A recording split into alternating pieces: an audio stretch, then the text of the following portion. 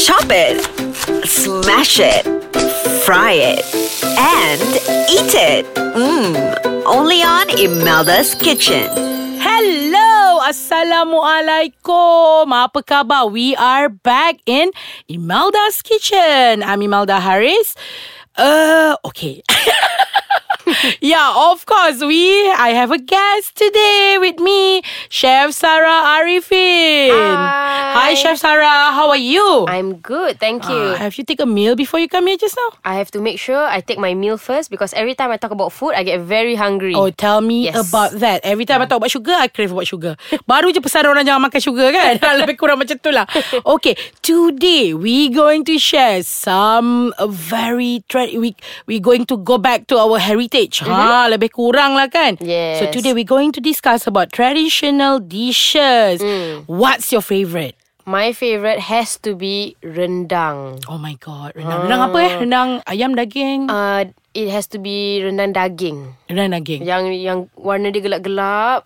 Yang masak berjam-jam. Yes, lepas tu daging dia sangat empuk and you boleh koyakkan saja. Yes, macam tu. usually rendang kan, I notice the lama you masak, dia terurai the meat. Yes, kan? Sampai kadang-kadang tak tahu itu rempah dia ke itu daging dia. Then Sebab you get it's so confused. tender. Exactly. You So get sedap. confused. Yeah, oh my god. Do you know how to make that type of rendang? I do. I have learned, but I've never tried cooking it myself. Right. Because the thought of cooking for 4 hours is so daunting. Oh my god. Tell me about that.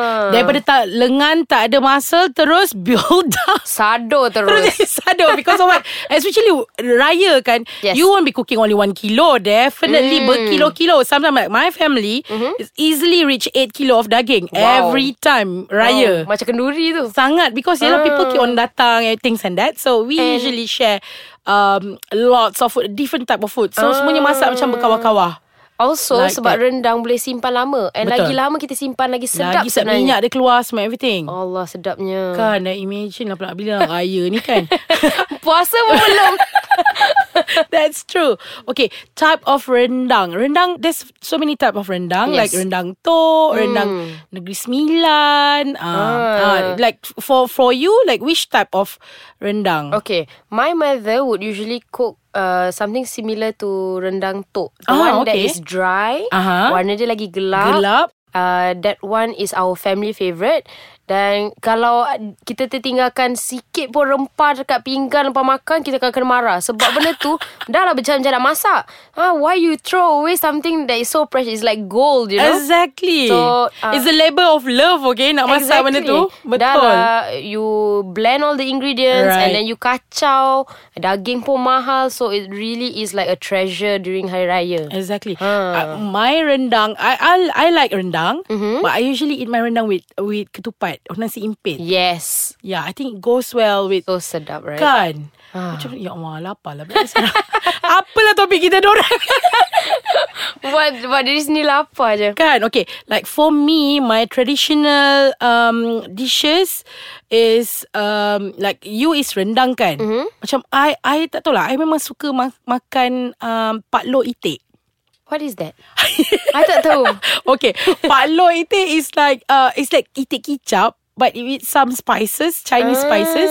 It's like braised duck, is it? Yeah, it's like braised duck. Kering juga sikit. Okay. It's quite dry, but the flavor, like when we use all the 5 spice, cinnamon sticks, Chinese, everything in the cooking. Okay. And when you cook the duck, it become like so dark, like rendang tok as well. Oh, okay. And it tastes so good. And sometimes you're confused whether it's duck or it's chicken. Yeah. I I'm always sure. eat it with last time my late grandmother always make it during Raya, and I see. the recipe passed through the generations. So my auntie, and I'm so lucky and get the chance to learn about how to cook pak lo. I've never heard of that, but it sounds so yummy. Not everybody likes itik kan, but Yeah, if yeah. you love itik, it's one of the recipe that you can really enjoy it with I rice, see. with noodles.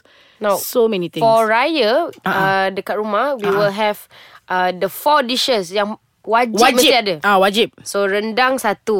Sambal tumis udang petai. Sambal tumis udang raya? Yes, for Raya. Wow. And my mother punya tu memang A. Oh, memang A++. Memang A. So, then kita ada sayur lodeh. Sayur lodeh. And yang my favourite, sambal kacang. Oh, sambal kacang like for with macam kuah sate ke macam Yes, mana? it's similar to kuah sate tapi dia Right. kering sikit. And then we have the sliced beef, and then kacang dia cannot be too fine. It has to be chunky. Yes, so it's, you still can eat the texture. I mean the texture of the kacang. Yes, When you gigit memang boleh rasa. Betul. And right. all that kita makan dengan ketupat ataupun nasi impit. Oh my God, Sarah, why are you doing this to me? These 4 dishes, it's like an orchestra, a symphony on the plate. Oh my God. Pedas And in dia, your manis tummy dia. is a concert. Yeah. It's a concert, all right. Oh my God. Okay, let's take a break before I'm going to eat the mic. All right, we'll be right back. All right, we are back. Just now, Sarah was sharing about her traditional raya dishes, her family traditional raya dishes. Yep. Okay, in Sarawak, from my family, like we have this sambal. Have you heard of sambal Jawa? Sambal goreng Jawa. Oh, yes, Lots of onion, udang kering. But my mom usually put some gizzard, some no, it's not paru. It's hati. Hati Liver, dan chicken liver. limpa. Yeah. Chicken liver. And perut. Okay. Yeah, the tribe. Alright. In the dishes. Okay, and I see. some chunky nuts. So the color is not really brown. It's usually like a little bit reddish from the tomato and chilies. But the longer you cook it, the better the taste, because the sweetness comes from the onion, things Yep. and that, and it goes well with our nasi samin. It's very similar to something we call sambal goreng pengantin. Oh, sambal goreng pengantin. Probably I think it's a Javanese punya. Yeah, it's Javanese punya dishes. Ni kan, so sama lah. Yeah, we also have rendang, but rendang is not too popular in our family. Oh, okay. Yeah, so during Raya we have this ayam masak merah. Okay. And Yep. daging masak hitam, the Sarawak style. How different is that? Daging masak hitam is slightly sweet. It's kicap actually. Okay. It's slightly sweet. Usually my recipe I use gula apong. With your lots favourite of, kan, you my suka? favourite gula apong. I don't know how could I live without gula apong. So I use gula apong, and it's a mixture of shallot, onion, garlic, galangal, ginger, lots of spices and herbs as well. And then we just add up a little bit of ketchup and cook it with the beef. And Cook it forever. not really, tak really lama sangat, because Okay. depending on how big your beef is. Yeah. If it's thinly sliced, so it's quite fast lah. quite fast Compared to to rendang. As compared to rendang. But we usually have it with kelupis. What is that? Okay, kelupis is ketupat ke segi empat kan. Kelupis is elongated, and then we use like this daun. I can't really recall the name of the daun, but it's yellow color. It's quite hard. Like bentuk dia macam when we eat otak-otak. We Kau macam lepat. dia lepat panjang kan. But this one is, the kulit is slightly keras. So when we rebus, because you have to cook the glutinous rice first. Okay. Then you have to steam it again to cook it.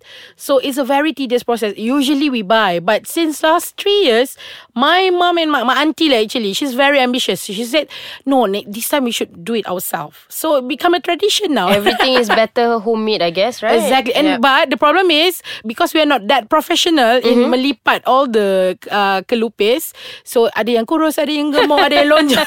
So Macam it's- manusia lah. Like people, Exactly. all shapes and sizes. Exactly. This only means one thing. Sebab I've never been to Sarawak, so I have to go to Sarawak. Yes. And find out all these yummy things that you just described. Definitely.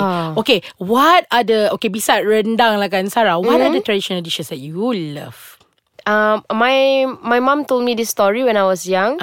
The first solid food, first lauk that I ate was sambal udang.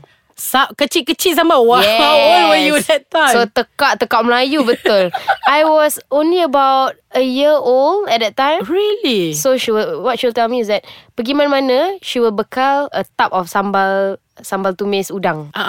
Just for me to eat with rice when I was a little girl. So I grew up with that. Then of course other variations, sambal tumis ikan bilis. So sambal tumis is something I'll hold very close to my heart. Right. In fact, my mom's sambal tumis got so popular, she actually made them into buns. Right. Dia buat sambal tumis buns and she sold it. And a lot of people, it's very highly sought after in Singapore. So sambal tumis tu, my mother punya, memang something that I will never forget lah. Wow. Now I want to rasa Chef Siti punya Lain. sambal tumis. She cooks it for 4 hours. The sambal is brownish red. It's not bright red anymore. It's not bright red anymore because it's caramelized well. Yes, very really well. Oh my God. To tell you the truth, after each podcast, I will get super hungry. And today like, dah lah lama lagi nak puasa. Raya tak payah cakap lah kan. So yeah, thank Sabar you. je lah. Itulah pasal. Thank you so much, Sarah, for sharing with us your traditional favorite dishes. And guys, if you want to know more about our series and podcast, you can download it on, the apps, you can download it on Google Play Store or in App Store. And yeah, you can check it out at www.aiskacang.com.my. And yeah, like our fan page at Ais Kacang and Instagram. Follow us at aiskacang.my.